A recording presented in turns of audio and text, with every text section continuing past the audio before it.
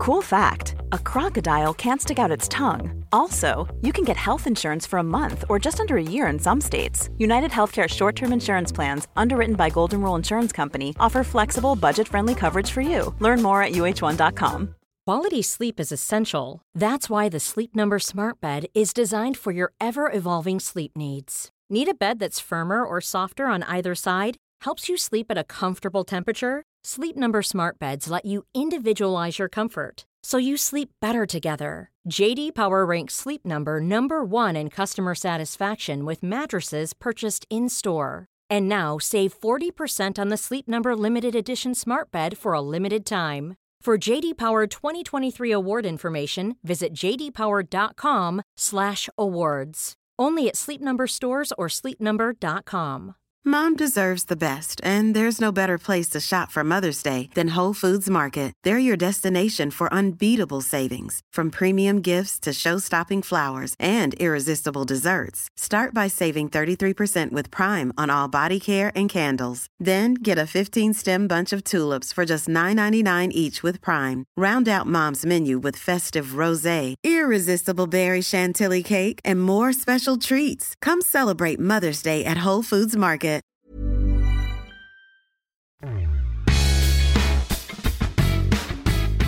En mittbackstalang som tippades nå A-landslaget. Mikael Antonsson hade vägen utstakad för sig. Men det blev en omväg till framgången.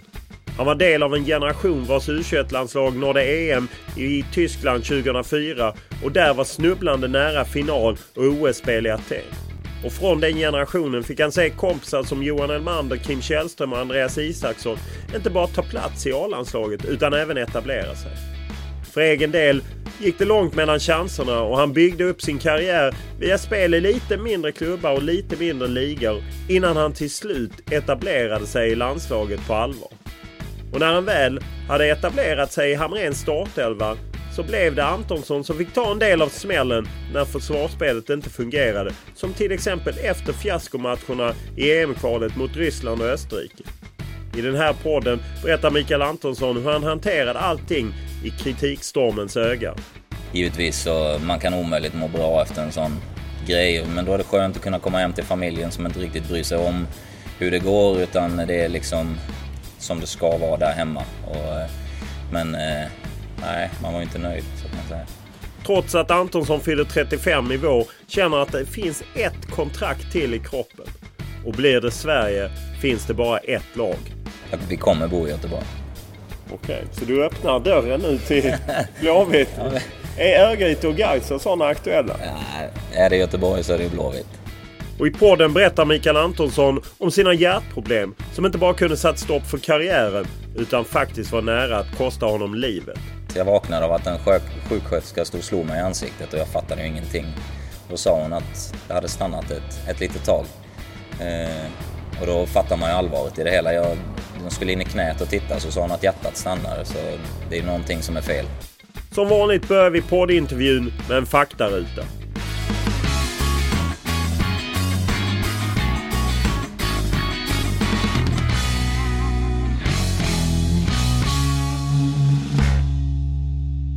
Ålder? 34. Familj? Fästmö Anja och dotter Isabel. Bor? Köpenhamn. Utbildning? Gymnasie och that's it. Lön? Ja, helt okej. Vilken är den största fotbollsupplevelse du varit med om? Klubbmässigt så är det absolut Champions League. Förra gången jag var i FCK och fick spela mot de stora pojkarna med Barcelona och Chelsea i spetsen. Och sen är ju landslaget, när man var med till Ukraina, ett EM-slutspel som jag inte spelar någonting i, men ändå upplevelsen och allting runt omkring var fantastiskt. Så hoppas jag att det kommer ett nytt nu till sommar. Bästa spelaren du spelat med? Zlatan. Tuffaste motståndaren? Cavani var tuff. Jag spelade ju tyvärr inte mot nummer 10 nere i Italien, utan jag var skadad de matcherna, så annars hade det säkert varit Zlatan på den också. Finns det någon medalj du är lite extra glad över i din karriär? Det är de gulden man har tagit i FCK, speciellt när vi dominerade ligan totalt ett år. Då var man stolt och vi slog väl de flesta rekorden som fanns att slå det året. Så det värmde lite extra. Jag vet inte om du byter till dig tröjor. Finns det i så fall någon raritet du har i garderoben hemma? Jag var ju med på en av matcherna när vi var nere i Italien. Så då är det ju Zlatans tröja där. Så den måste jag värdera högt, även om jag inte bytte mig till den så kanske. Men sen så Busquets i Bologna tycker jag är en väldigt duktig spelare. Så den ligger på ett säkert ställe där hemma. Bästa publiken? Det är Friends mot Danmark faktiskt. Riktigt bra. Skön stämning. Tippar du? Nej, gjorde förut, men jag har lagt ner lite med det. Jag var väl för dålig, antar jag. Du gick back alltså? Nej, jag hamnade på 0 till slut och så tänkte jag väl att det räcker nu. Har du något favoritlag i Sverige? Blåvitt. Har du något favoritlag i utlandet? Jag har alltid hållit på United. Och de har haft det lite tungt nu på slutet, men jag håller kvar. Jag antar att du då inte menar Leeds United? Nej, jag kör på Manchester. Varför håller du på? Det har alltid varit sedan jag var liten och man har följt med hela vägen. Och sen så tog det lej, så hade jag en boll på rummet från Malmö FF med alla autograferna på sig. Jag var en liten pojk, men det blev Blåvitt ändå där. Så. YouTubear du upp mål eller grejer där du själv är inblandad? Nej, inte så ofta, men givetvis efter man hade spelat de här matcherna mot Chelsea och Barcelona så får man väl erkänna att man var inne och tittade på någon bra tackling man gjorde i alla fall. Finns det någon favoritarena? Parken. Vad kör du för bil? En Renault, en Kadjar, nytt utplockad från spelarföreningen i Danmark. Har du något motto? Ja, behandla andra som du själv vill bli behandlad. Senast du grät? Det var nog någon dag sedan när man lämnade dottern och fästmön där hemma, tror jag. Senast du var onykter? Det var väl juldagen. Hemma i Blekinge? Ja, precis. Karlskrona City. Åh herregud. Ja, det är farligt. Tror du på någonting? Ja, inte så direkt kanske. Jag tror väl på många små grejer, men inte så som man kan säga sådär. Vad läser du? Många självbiografier. Nu är det väl Alex Fergusons bok jag ska sätta igång med nu, som jag har köpt och har med mig. Men jag ska börja. Vad lyssnar du på? Poddar. Mycket Spår och P3, så får jag säga Olof Lunds också då. Det gläder mig. Vad ser du på? Mycket serier och filmer. Senast var väl Making a Murderer på Netflix. Hur aktiv är du på sociala medier? Alldeles för dålig. Jag har lovat folk runt omkring mig att jag ska bli bättre, men jag jobbar på det.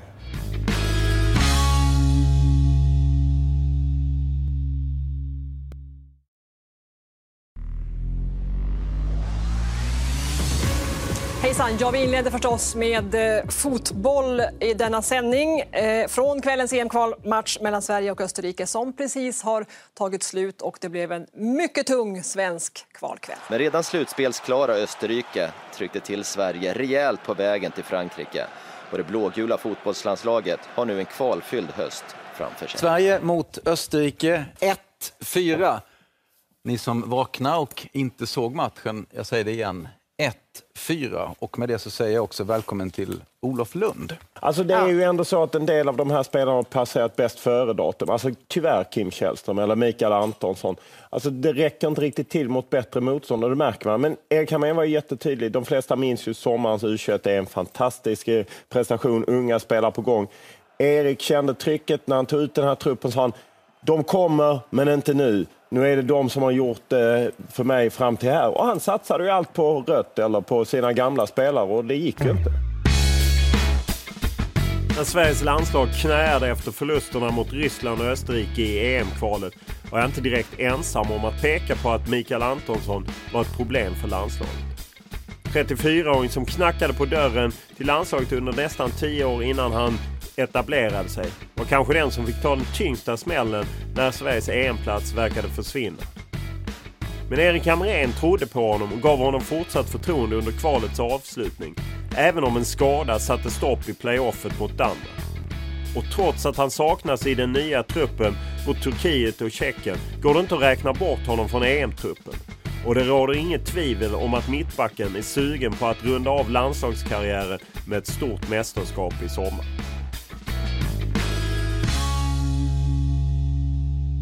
Du fick ju följa upplösningen av EM-dramatiken från sidan. Du blev skadad i den första matchen och sen fick du stå vid sidan i Köpenhamn.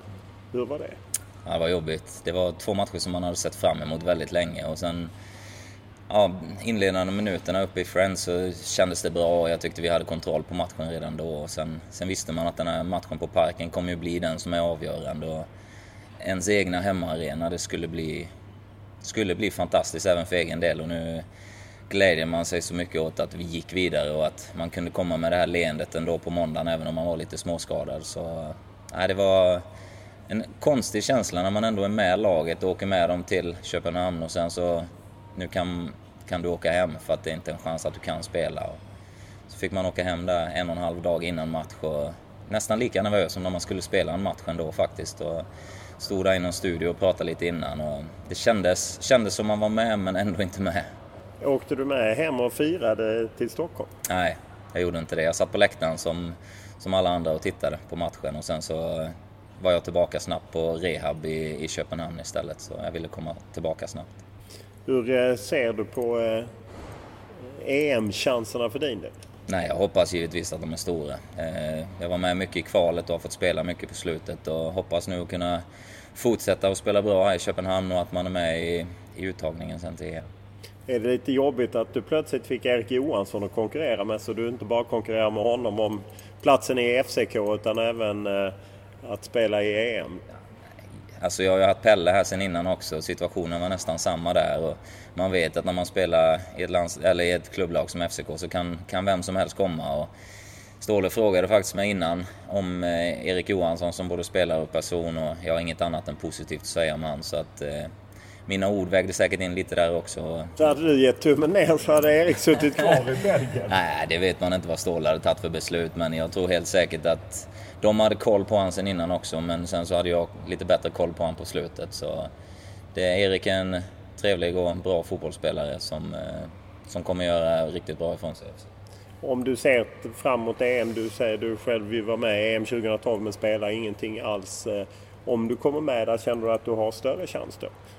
I och med att jag spelat mer i kvalet nu än vad jag gjorde sist så tycker jag absolut det. Men sen vet man också att det är hård konkurrens som du säger i ett landslag och det är så det ska vara. Och bara att bli uttagen till DM är fantastiskt stort för mig och det är det jag siktar på i första hand och sen får vi se. Vad för lärdomar tror du att ni kan dra efter EM 2012 som ni kan undvika EM 2006? Ja, det var en bra grupp vi hade då också. Givetvis så blir första matchen otroligt viktig även denna gången och det är ju ett par spelare som är med även från det året så jag tror alla har mognat lite och sen har vi ju nummer 10 som har blivit ännu bättre så att jag tror att alla ska bara göra det vi vet att vi kan göra så kommer det gå bra. Hur ser du just på gruppen Irland, Italien, Belgien? En tuff grupp. Italien känner jag bättre till än vad de andra 2 lagen kanske men sen om man tittar på namnen i Belgien så är det ju helt fantastiska fotbollsspelare som är där så jag tror som sagt att första matchen mot Irland blir nyckelmatchen för hur det kommer gå i EM och det är den vi ska vinna till en början. Erik Hamrén har ju tidigare under våren meddelat att han lämnar efter EM och då var det ju en del som på något sätt spekulerade att det skulle påverka spelarna att det liksom, men då har han sagt att han lämnar och att man inte riktigt har förtroende för honom från förbundets sida. Hur tolkar du det? Nej, jag tycker inte det påverkar oss spelare någonting. Utan Erik har gjort ett fantastiskt jobb i det han har gjort. Och han vill avsluta med EM nu och det tycker jag är helt som det ska vara. Om man väljer att gå ut med det nu eller efter EM, mig personligen påverkar det ingenting alls. Så. Nej, det var väl för att slippa frågor på något sätt? Ja, det kan jag förstå. Alltså, det är väl skönt att slippa de frågorna kanske. Så han har säkert en tanke med det. Det är som sagt, mig påverkar det ingenting alls. Utan att behöva ta ställning till honom, men vem hade du gärna sett som en efterträdare till Erik i och med att han nu själv då väljer att lämna? Jag har ju läst medierna och så också lite hur det spekuleras. Så givetvis så tycker jag Henke Larsson verkar vara han är en fantastisk spelare och väldigt duktig och kunnig och allting. Och sen har Han med en assistent som Jonas Stern har jag läst någonting också. Jag tror det hade varit ett jättebra alternativ. Och sen Håkan Eriksson har ju bevisat hur bra han gjorde det med U21. Så det är, och sen är det Jörgen Lennartsson också, jag har läst lite om. Och det är ju en blåvitt gubbe just nu. Så ja, det är väl de 3 det står mellan kanske. Eller 4 som det blir. Men lägger du också av i landslaget efter EM? Man ska väl aldrig säga aldrig, men jag är ju inte purung längre. Så det är mycket lutar väl åt det. Men kan det vara skönt att känna att men jag bestämmer mig för att lägga av, eller vill man inte stänga dörren? Man vill ju aldrig stänga dörren till landslaget, inte jag personligen i alla fall. Men sen kan man ju inte ljuga för sig själv heller, att man blir inte yngre och det är lovande generationer som kommer nu också. Då, givetvis så ska de som förbundskaptenen anser är bäst alltid spela och bli uttagna, men man känner någonstans också att man kommer i ett annat stadie i livet också när familj spelar väldigt mycket roll och man har varit ute och rest väldigt mycket nu på det sista. Så det är som sagt, jag stänger inga dörrar, men det lutar väl åt det. Har du någon förklaring till varför det har varit lite svårt med backspelet? Att det har gått lite troll i det? Nej, det är jättesvårt. Hade man vetat det så hade man ju försökt att ändra det redan innan det hade hänt, givetvis. Men tyvärr så är det så i fotboll ibland. Jag har ju varit med så pass länge så man har varit med både i uppgångar och nedgångar. Och tyvärr så har det svängt lite, både upp och ner. Men givetvis är det mycket roligare när det går bra. Hur kände du efter den Österrike-matchen förra hösten, som ju var på något sätt något slags lågvattenmärke, får man väl ändå säga? Ja, absolut, nej. Man försöker ju verkligen då undvika allting som kommer utifrån och stänga in sig lite i en liten bubbla, men det är rätt så omöjligt i dagens samhälle och jag är alltid den största kritiken till mig själv, så givetvis så man kan omöjligt må bra efter en sån grej, men då är det skönt att kunna komma hem till familjen som inte riktigt bryr sig om hur det går, utan det är liksom som det ska vara där hemma. Men nej, man var inte nöjd, så kan jag säga. Även fansen vände sig ju mot det då. Hur upplever man det som spelare? Man får försöka inte tänka på det för mycket, utan givetvis vill man inte att det ska vara så. Hade jag kunnat ändra på det så hade man försökt ändra på många situationer och många beslut man tog i de matcherna där. Men det är svårt att göra det i efterhand tyvärr, men givetvis så försöker man bara att i nästa landskamp bevisa att man förtjänar att spela, och det är ju det man alltid vill göra när man spelar i landslaget. Efter den segermatchen, eller det blev 2-2 till slut, men det kändes ju som en segermatch på Parken, så var det ju väldigt många av spelarna, dina kollegor, som var kritiska mot pressen och vi har blivit utskrivna och det ena med det andra. Förstod du var den ilskan kom ifrån? Jag läste faktiskt inte så mycket om det, utan jag läste bara någon kommentar, så jag är lite dåligt insatt i det, men det är väl skönt att efter en seger kunna uttrycka sig precis som man vill, så det kom väl där efter den matchen, antar jag. Du tillhörde ju en U21-generation där det var idel. Jag menar, många av dem som är med nu fortfarande, Zlatan Ibrahimovic, Isaksson, Elmander, Kim Källström, ni var ju jättemånga. Men för dig tog det väldigt lång tid. När du kom med på allvar, var du över 30, då hade du bara spelat 2 tävlingslandskamper. En gång du hoppade in för Olof Mellberg som blev magsjuk och så. Island, ja. Vad var det som gjorde att det tog så lång tid? Ja, det är en bra fråga. Det har väl varit många bra mittbackar innan mig, antar jag. Men det har alltid varit kvalitet på mittbacksplatserna i Sverige med både Mellberg, Majstorovic, Petter Hansson. Och det är många som har varit där och fightat som får platser. Och Granen kom ju med rätt tidigt. Jonas Olsson, kanonback, som också har varit med jättemycket. Så nej, givetvis hade jag också velat vara med direkt efter U21 om det hade gått så som jag hade hoppats. Men kom till Österrike och sen ner till Grekland och kom lite i skymundan där tyvärr när Backe fick gå, så blev det svårt för mig också. Och sen kom till Köpenhamn där det var väldigt hård konkurrens och fick väl först spela efter 1 år i stort sett. Och jag har gått den långa vägen lite runt och då har väl landslagsspelet påverkats av det också, antar jag. Han du skrinlägga landslaget under de åren? Ja, nej men alltså jag alltid... Om man blir uttagen i ett landslag så har jag aldrig ens en tanke på att tacka nej. Sen var jag med rätt så länge och satt på bänken och fick inte göra de här matcherna. Så även om jag hade gjort 2 tävlingsmatcher så hade jag ju säkert varit med på 20 samlingar kanske. Så jag lärde mig ju väldigt mycket av just det andra runt omkring och hur det funkar allting. Så det var väl en bra inskolning på det sättet, men jag hade gärna spelat lite lång kanske. Ja, jag tycker med det nu i efterhand. Du var ju med i det här U21-EM 2004 där ju ni Och väldigt nära att ta medalj, så du kan ju på något sätt sätta det i perspektiv vad de gjorde nu när de vann 2015. Var det något speciellt? Ja, helt fantastiskt. Jag satt och kollade på de här matcherna själv hemma med familjen och vi hoppade precis som att det var A-landslaget som hade vunnit ett guld. Alltså det var hur sjukt som helst. Och sen när man känner Ludde då också. Alltså Ludvig Augustinsson? Ja, precis. Alltså fantastiskt gjort, och just sättet de kom vidare på i sista matcherna innan EM också. Och sen så att de mötte Danmark var ju också väldigt kul, och att verkligen visa danskarna hur bra vi var. Det är stort. Jag är lite avundsjuk att vi inte fick uppleva det. Nej, för ni följer en väldigt tajt semifinal efter straffar, och sen så förlorade ni bronsmatchen som också gäller en OS-plats efter förlängning. Det är surt. Man tänker tillbaka, alltså många gånger har man tänkt tillbaka på hur nära det var. Just att få chansen att spela ett OS. Det kommer ju kanske en gång. Det kommer en gång i ens karriär. Och nej, det var, just då tänkte man, alltså det var bara surt att vi hade förlorat de matcherna. Men nu i efterhand så tänker man hur mycket det verkligen betydde.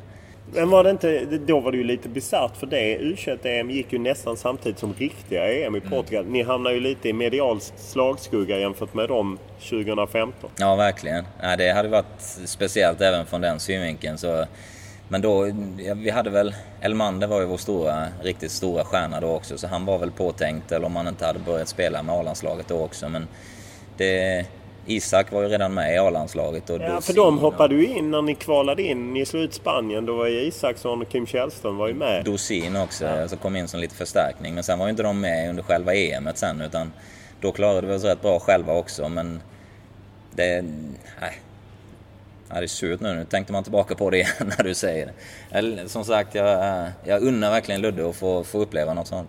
Förstod du trycket på att liksom få in de här spelarna i A-landslaget? Ja, både då och nu. Alltså nu har man ju själv upplevt och spelat med många av dem och sett hur duktiga de är. Så det är ju bara en tidsfråga innan de kommer etablera sig som A-landslagsspelare också. Det är väldigt talangfulla och skickliga fotbollsspelare, alla av dem som jag har spelat med i A-landslaget. Så. Men just det, du vet ju hur svårt det är att ta det här klivet på något sätt. Ser du det här att man kanske underskattar det, vi som är utanför? Det är ju ett stort steg, det är det ju absolut. Och bara för att man är stjärna i U21 så är det inte en självklarhet att man ska gå in och spela från start i ett A-landslag. För då blir ju konkurrensen så många nivåer högre än vad man är van vid. Men om man ser till nu, de unga spelarna också som spelar ändå i bra klubbar ute i Europa med Guidetti i spetsen som nu levererar jättebra nere i Spanien. Det är riktigt kul att det går bra för han där nere också. En bra människa utanför planen som presterar på planen. Han passar perfekt i ett svenskt landslag.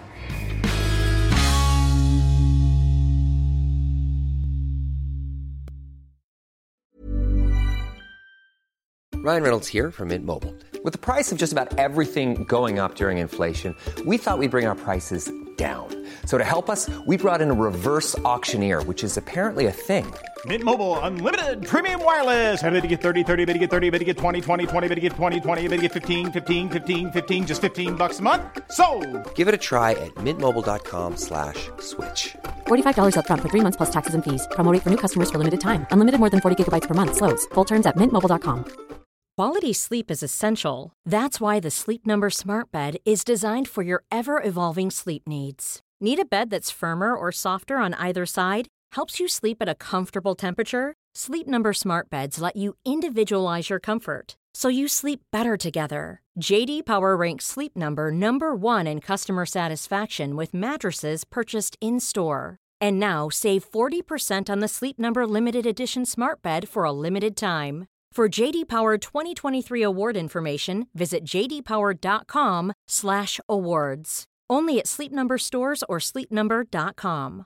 This is Paige, the co-host of Giggly Squad, and I want to tell you about a company that I've been loving, Olive & June. Olive & June gives you everything that you need for a salon-quality manicure in one box. And if you break it down, it really comes out to $2 a manicure, which is absolutely insane. It's also so easy to get salon-worthy nails at home with Olive & June. The difference between how your nails used to look when you did them yourself and now with the Mani system is a complete game changer. The best thing about Olive & June too is it's a quick dry. Dries in about 1 minute, lasts for 5 days, and full coverage in up to 1 to 2 coats. Visit oliveandjune.com/perfectmani20 for 20% off your first system.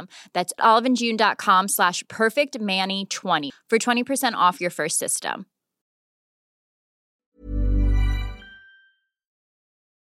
Anton, først og fremmest velkommen tilbage. Hvordan er det at være i København igen? Mange tak. Det er rigtig hyggeligt at være her, så det føles som at komme hjem. Det er bare rigtig sjovt og hyggeligt at være tilbage her i Danmark igen.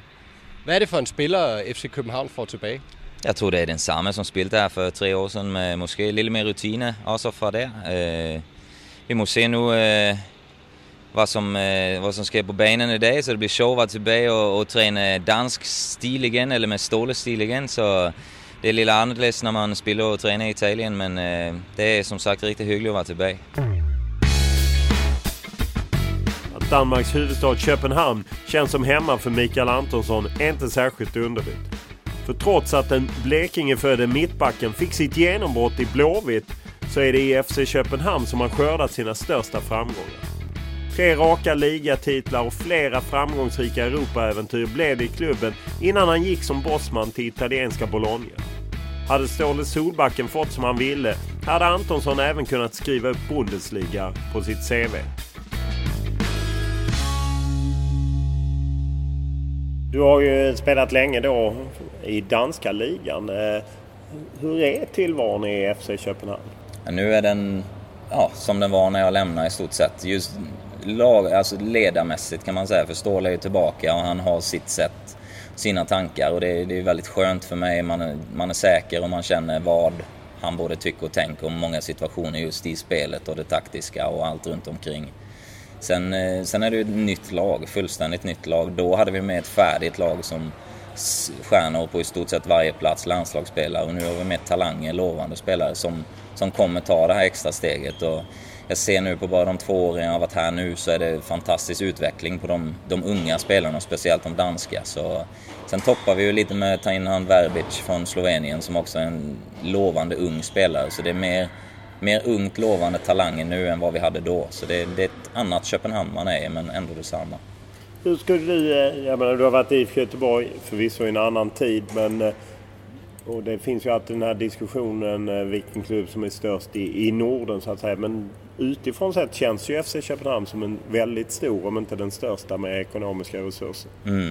Ja, men det håller jag med om.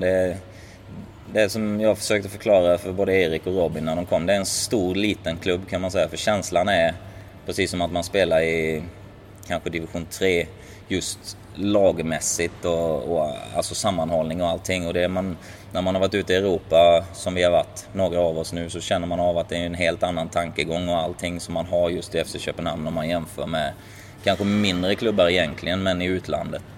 Och just med det här att man kan spela europeiskt varje år med Köpenhamn som vi ska göra med det laget vi har, så blir det en härlig tradition och en skön känsla man har när man kommer till Köpenhamn.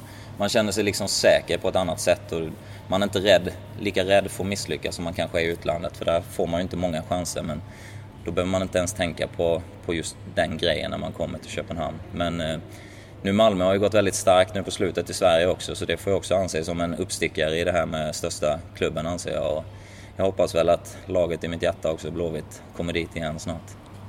Om man hur ser du danska ligan? Hur tycker du den står sig?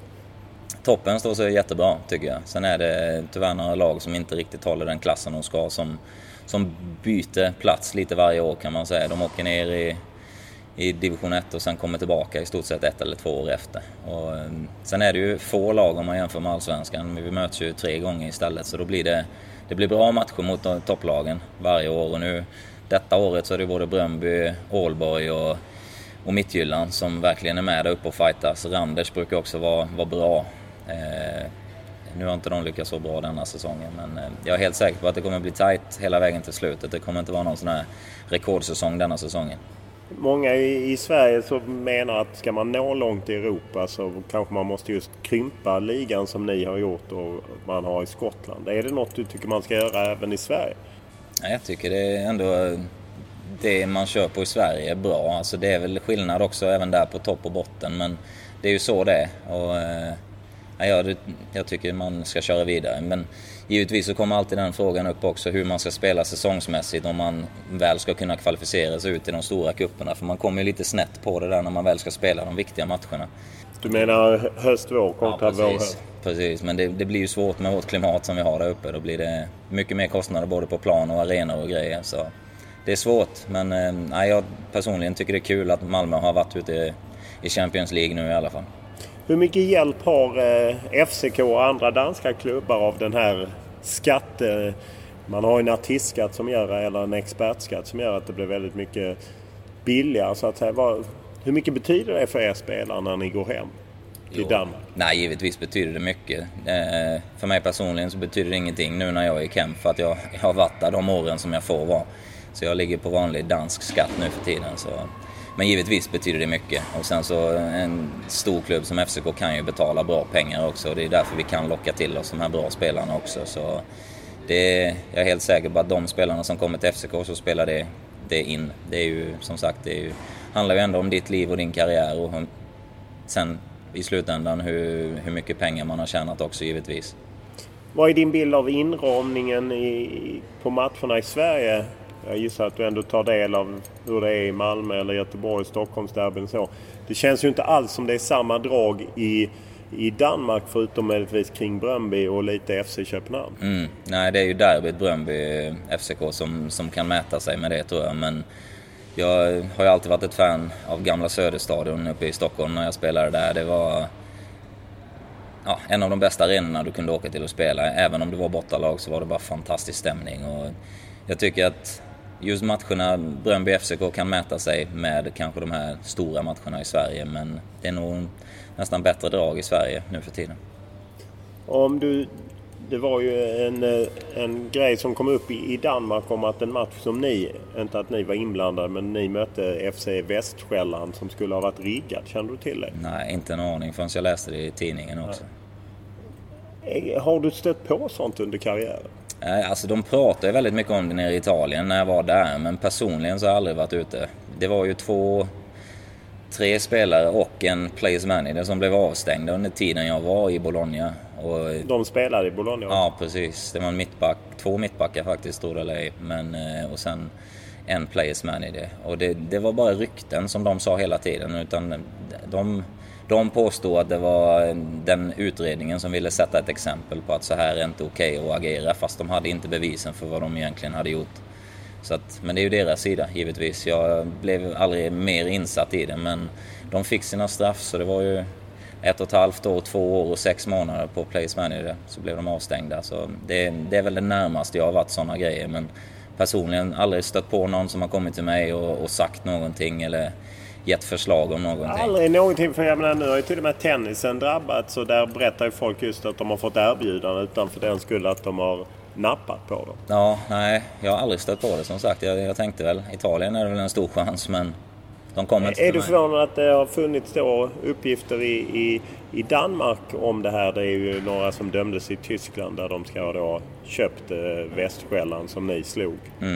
Ja, det är det jag inte förstår heller, att en match som ett storlag som Köpenhamn spelar mot Västsjälland, så borde man inte behöva köpa en sån match, utan vi var ju favorit i matchen, så jag förstod aldrig riktigt resonemanget. Men om de sen gick in och köpte 2-3 spelare, jag tycker bara det är så tråkigt och förstör fotbollen så otroligt mycket att det ens finns på kartan. Så. Tar man upp det någonsin i klubbar eller så, att hålla utkik för det här? Eller, alltså... vi brukar ha en som kommer och ger en liten föreläsning om det inför varje säsong. Och nu har vi haft det också, vad man får göra, vad man inte får göra. Till exempel att du inte ens får spela på dina egna matcher om du sätter 10 kronor till exempel. Så jag tycker de är rätt starka alltså i Danmark just med de riktlinjerna. Och det blev väl lite efter det här Västsjälland-problemet kom upp också. Men jag har aldrig ens tänkt tanken på att spela på min egna match själv, oavsett om man tror att man ska vinna eller förlora. Så för mig så är det finns ingen gråzon för mig. Det är svart eller vitt, och då ska man alltid hålla sig på den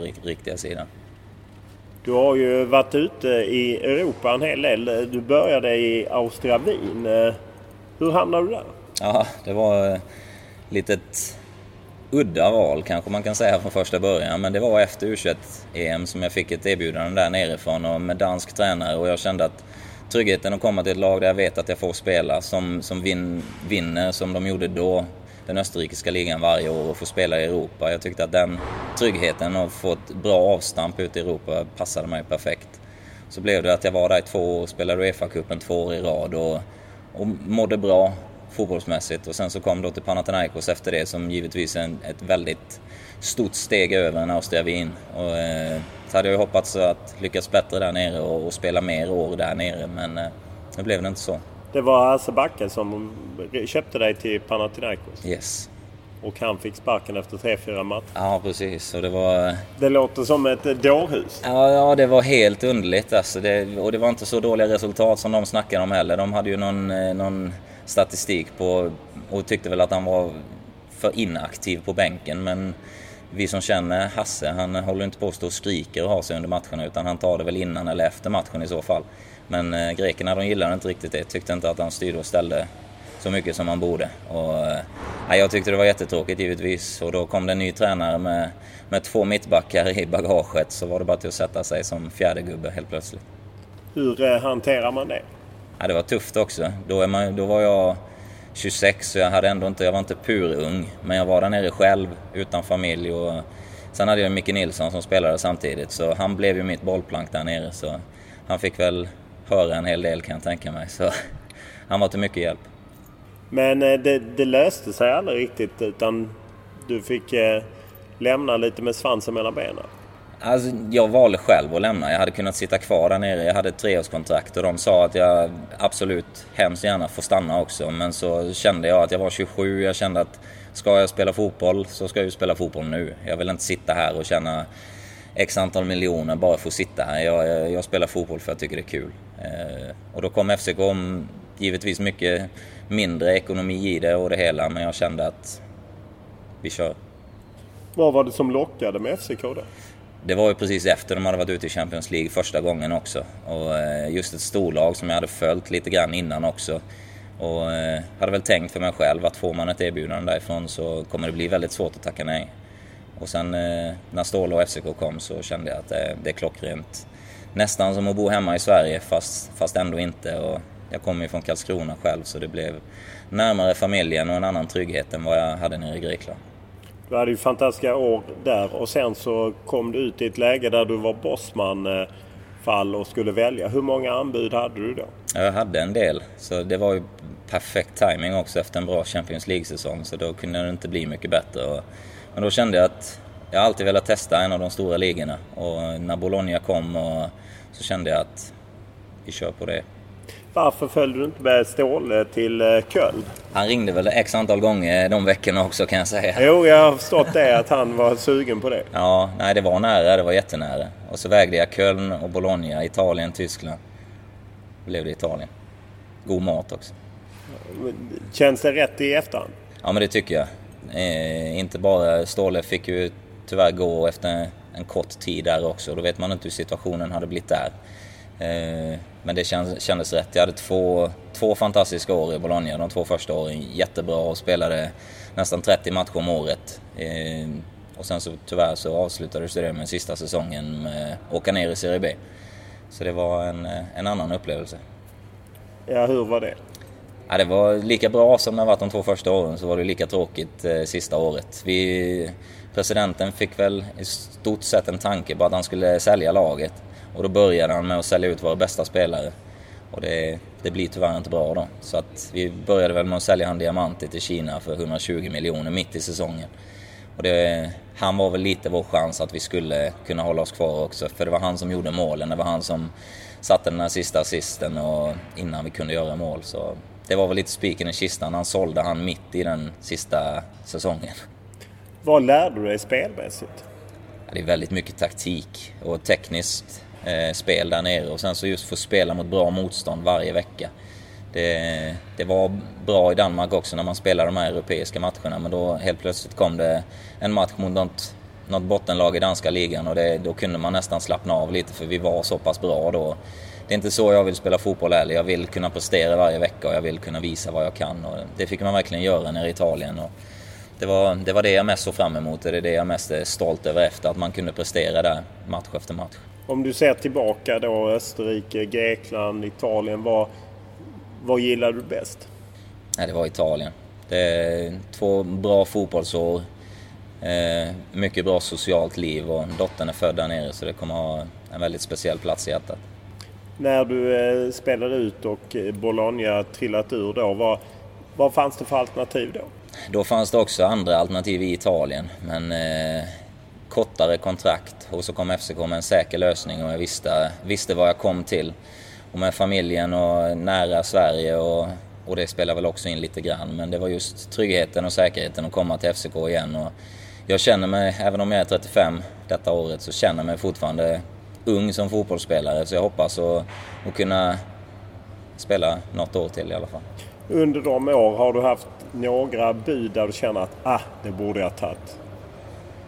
Ja, det var väl i så fall när jag gick till Austria Wien, så var det väldigt nära ett bud i Norwich i England. Men det sket sig på slutet, som man säger, så då blev det Austria Wien istället. Vad var det som gick snett? Ja, det var väl förhandlingarna och lite agenter som kom in till höger och vänster. Alltså inte din agent utan andra agenter? Precis, som ansåg att de skulle ha större rätt till något annat, och då sket sig hela affären. Hur mycket sånt har du upplevt i fotbollsvärlden? Ja, det är det faktiskt som har varit det negativa av det. Sen läser man att det är väldigt mycket andra problem med andra spelare, men det är det negativa jag har upplevt av den sidan. Du har vunnit många titlar.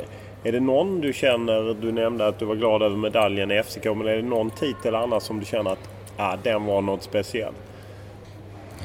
De första titlarna man fick nere i Österrike när vi vann ligan där, det var första guldet man tog någonsin, och hela Wien visade vad de tyckte och tänkte om laget. Det var en fantastisk känsla och upplevelse som man fick liksom ett kvitto på det man hade presterat hela säsongen, och det tyckte jag var helt fantastiskt. Och sen har jag haft lyckan att kunna uppleva det flera gånger sen efter. Vi vann i ligan 1 år, kuppen 2 år där nere, och sen så gulden med FCK sen efter det. Så ja, det är stort.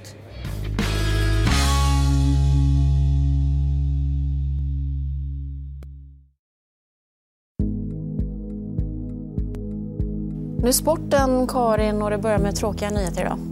Så är det, Ulrika. Det råder sorg i fotbollsitalien. Detta efter ännu en händelse med tragisk utgång. Livornos Pier Mario Morosini segnade ner med en befarad hjärtattack i matchen mot Pescara i italienska Serie B idag. Hans tillstånd uppges ha varit allvarligt när han kom till sjukhuset, och hans liv gick sen alltså inte att rädda. Pier Mario Morosini blev 25 år. Händelsen inträffade bara veckor efter den uppmärksammade incidenten med Boltons Fabrice Muamba. Samtliga matcher i den italienska ligafotbollen skjuts nu upp under helgen. Under de senaste 20 åren har fotbollen med jämna mellanrum skakats om av plötsliga dödsfall. Unga och till synes friska fotbollsspelare har plötsligt segnat ner och dött framför ögonen på chockade lagkamrater och tv-tittare. Nu med rigorösa hjärttester en självklar del av fotbollen och klubbarnas hälsokontroller. Men så var det inte när en ung Mikael Antonsson började känna att allt inte riktigt stod rätt till under tiden i IFK Göteborg. Tack vare en vaken fystränare i Blåvitt och en österrikisk professor räddades inte bara Antonssons fotbollskarriär utan också hans liv.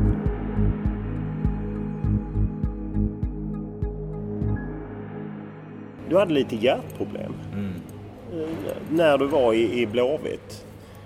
Är inte det läskigt att spela fotboll då? Jo, då var det helt...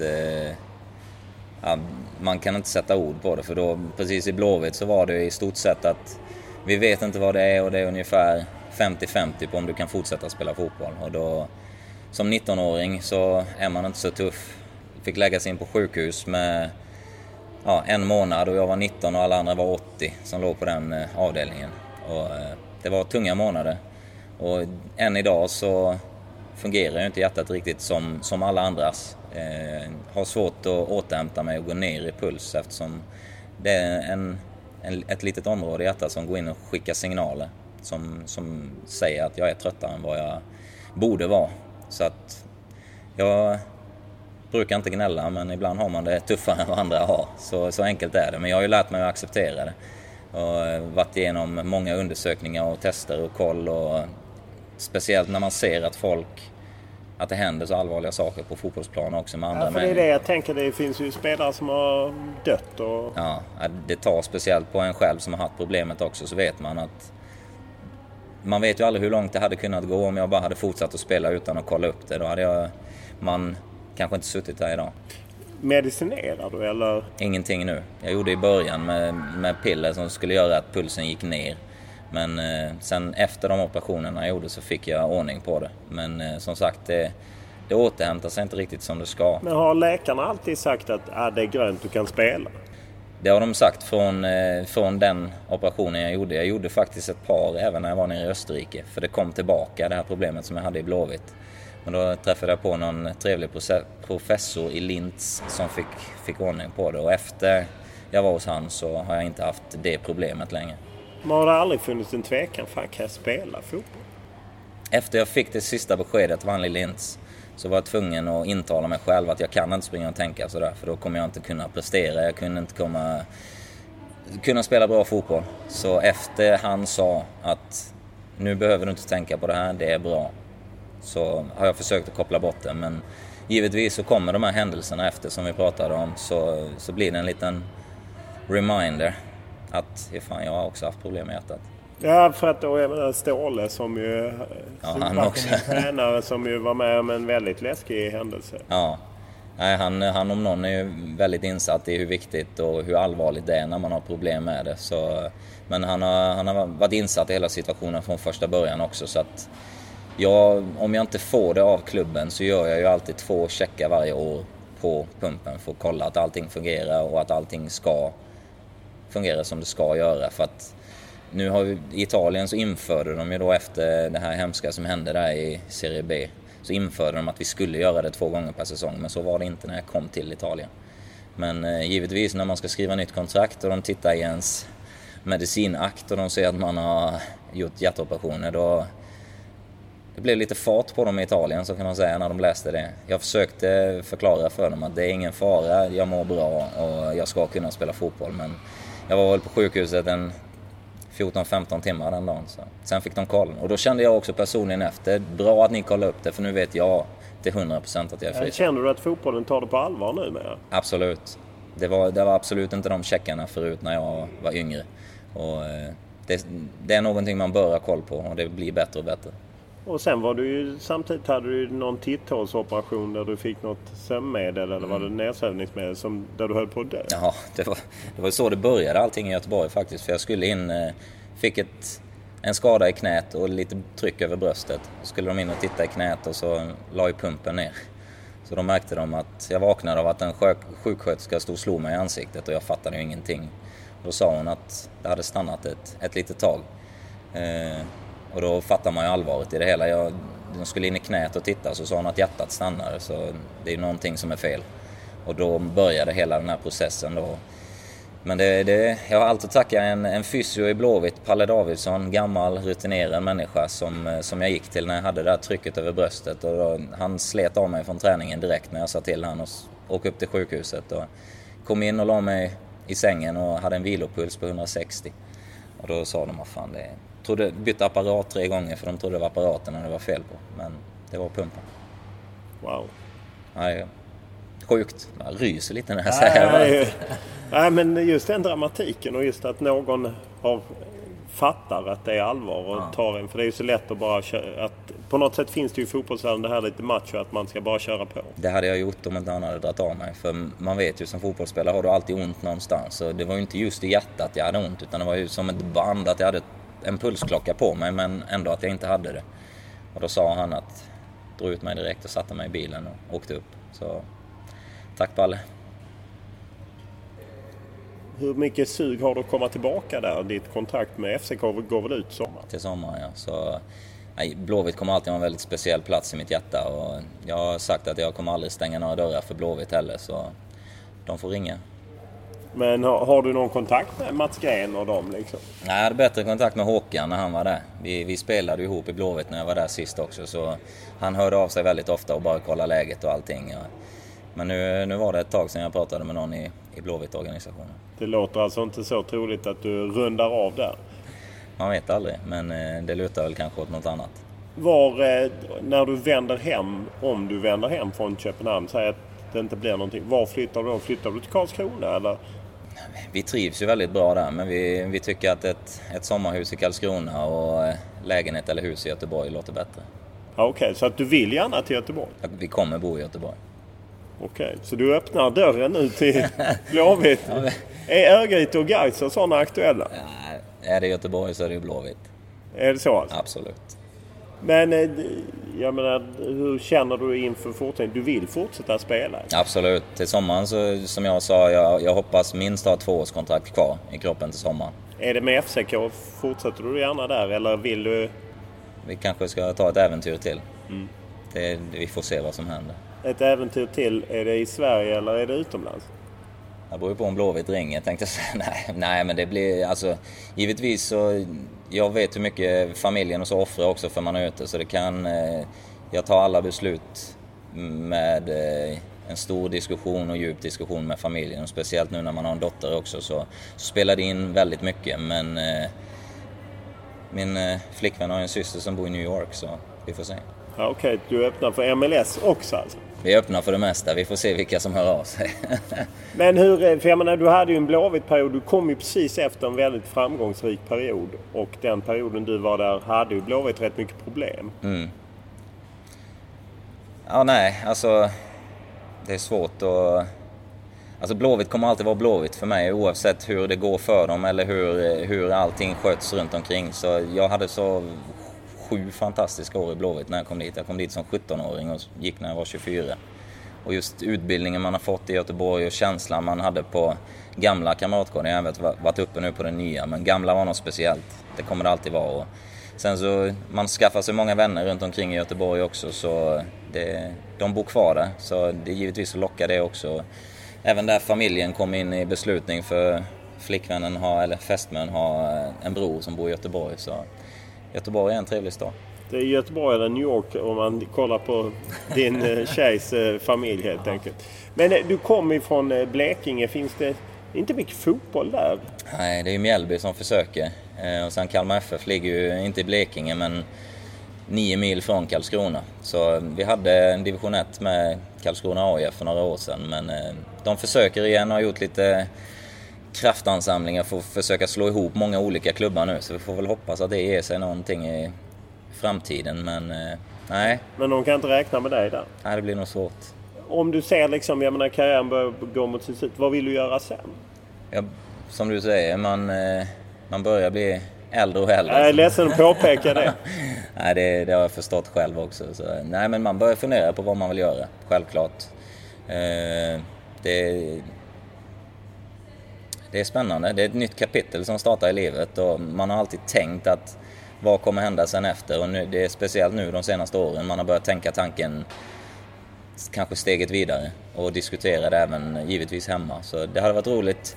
Jag öppnade ju en restaurang i Karlskrona som tyvärr fick stänga rätt så snabbt, för det var inte riktigt det suget efter vad jag tänkte i Karlskrona, men det var en kul grej att testa, men det kommer inte bli något sånt igen i alla fall. Sen jag är rätt bra på att hålla alla dörrar öppna, så jag gör även det.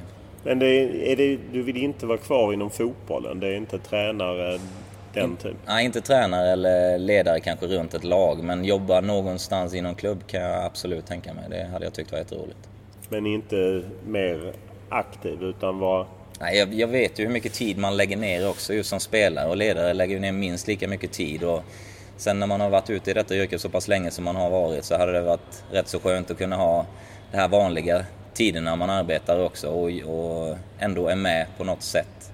Så jag hoppar nog vara tränare, men något annat är jag absolut intresserad av. Tackar för att du ställde upp. Absolut. Mikael Antonsson är en speciell sorts fotbollsspelare. En sån som alltid kommer ut och har alltid ett svar och tydligt sådant. Nej, det är givet att mittbacken sällan får de större rubrikerna. Men å andra sidan är det så att när han får rubrikerna så är det ofta något negativt som hamnat i blickfånget.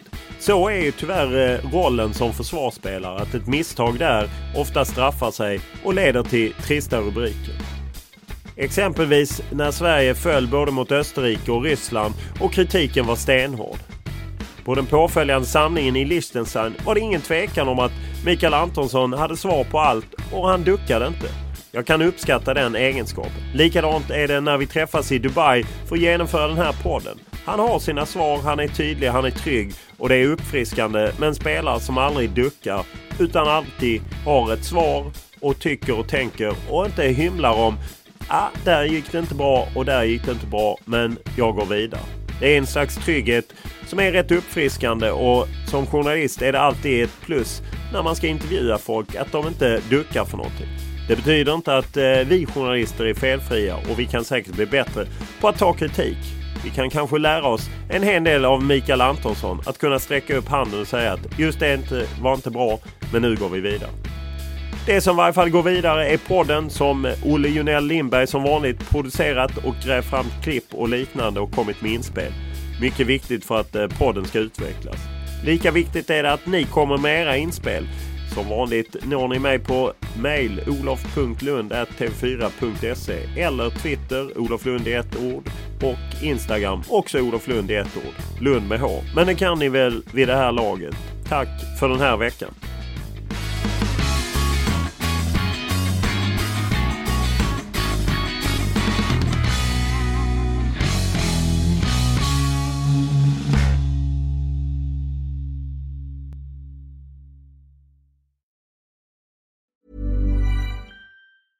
Normally, being a little extra might be a bit much, but not when it comes to healthcare. That's why United Healthcare's Health Protector Guard fixed indemnity insurance plans, underwritten by Golden Rule Insurance Company, supplement your primary plan so you manage out-of-pocket costs. Learn more at uh1.com. Mom deserves the best, and there's no better place to shop for Mother's Day than Whole Foods Market. They're your destination for unbeatable savings, from premium gifts to show-stopping flowers and irresistible desserts. Start by saving 33% with Prime on all body care and candles. Then get a 15-stem bunch of tulips for just $9.99 each with Prime. Round out Mom's menu with festive rosé, irresistible berry chantilly cake, and more special treats. Come celebrate Mother's Day at Whole Foods Market.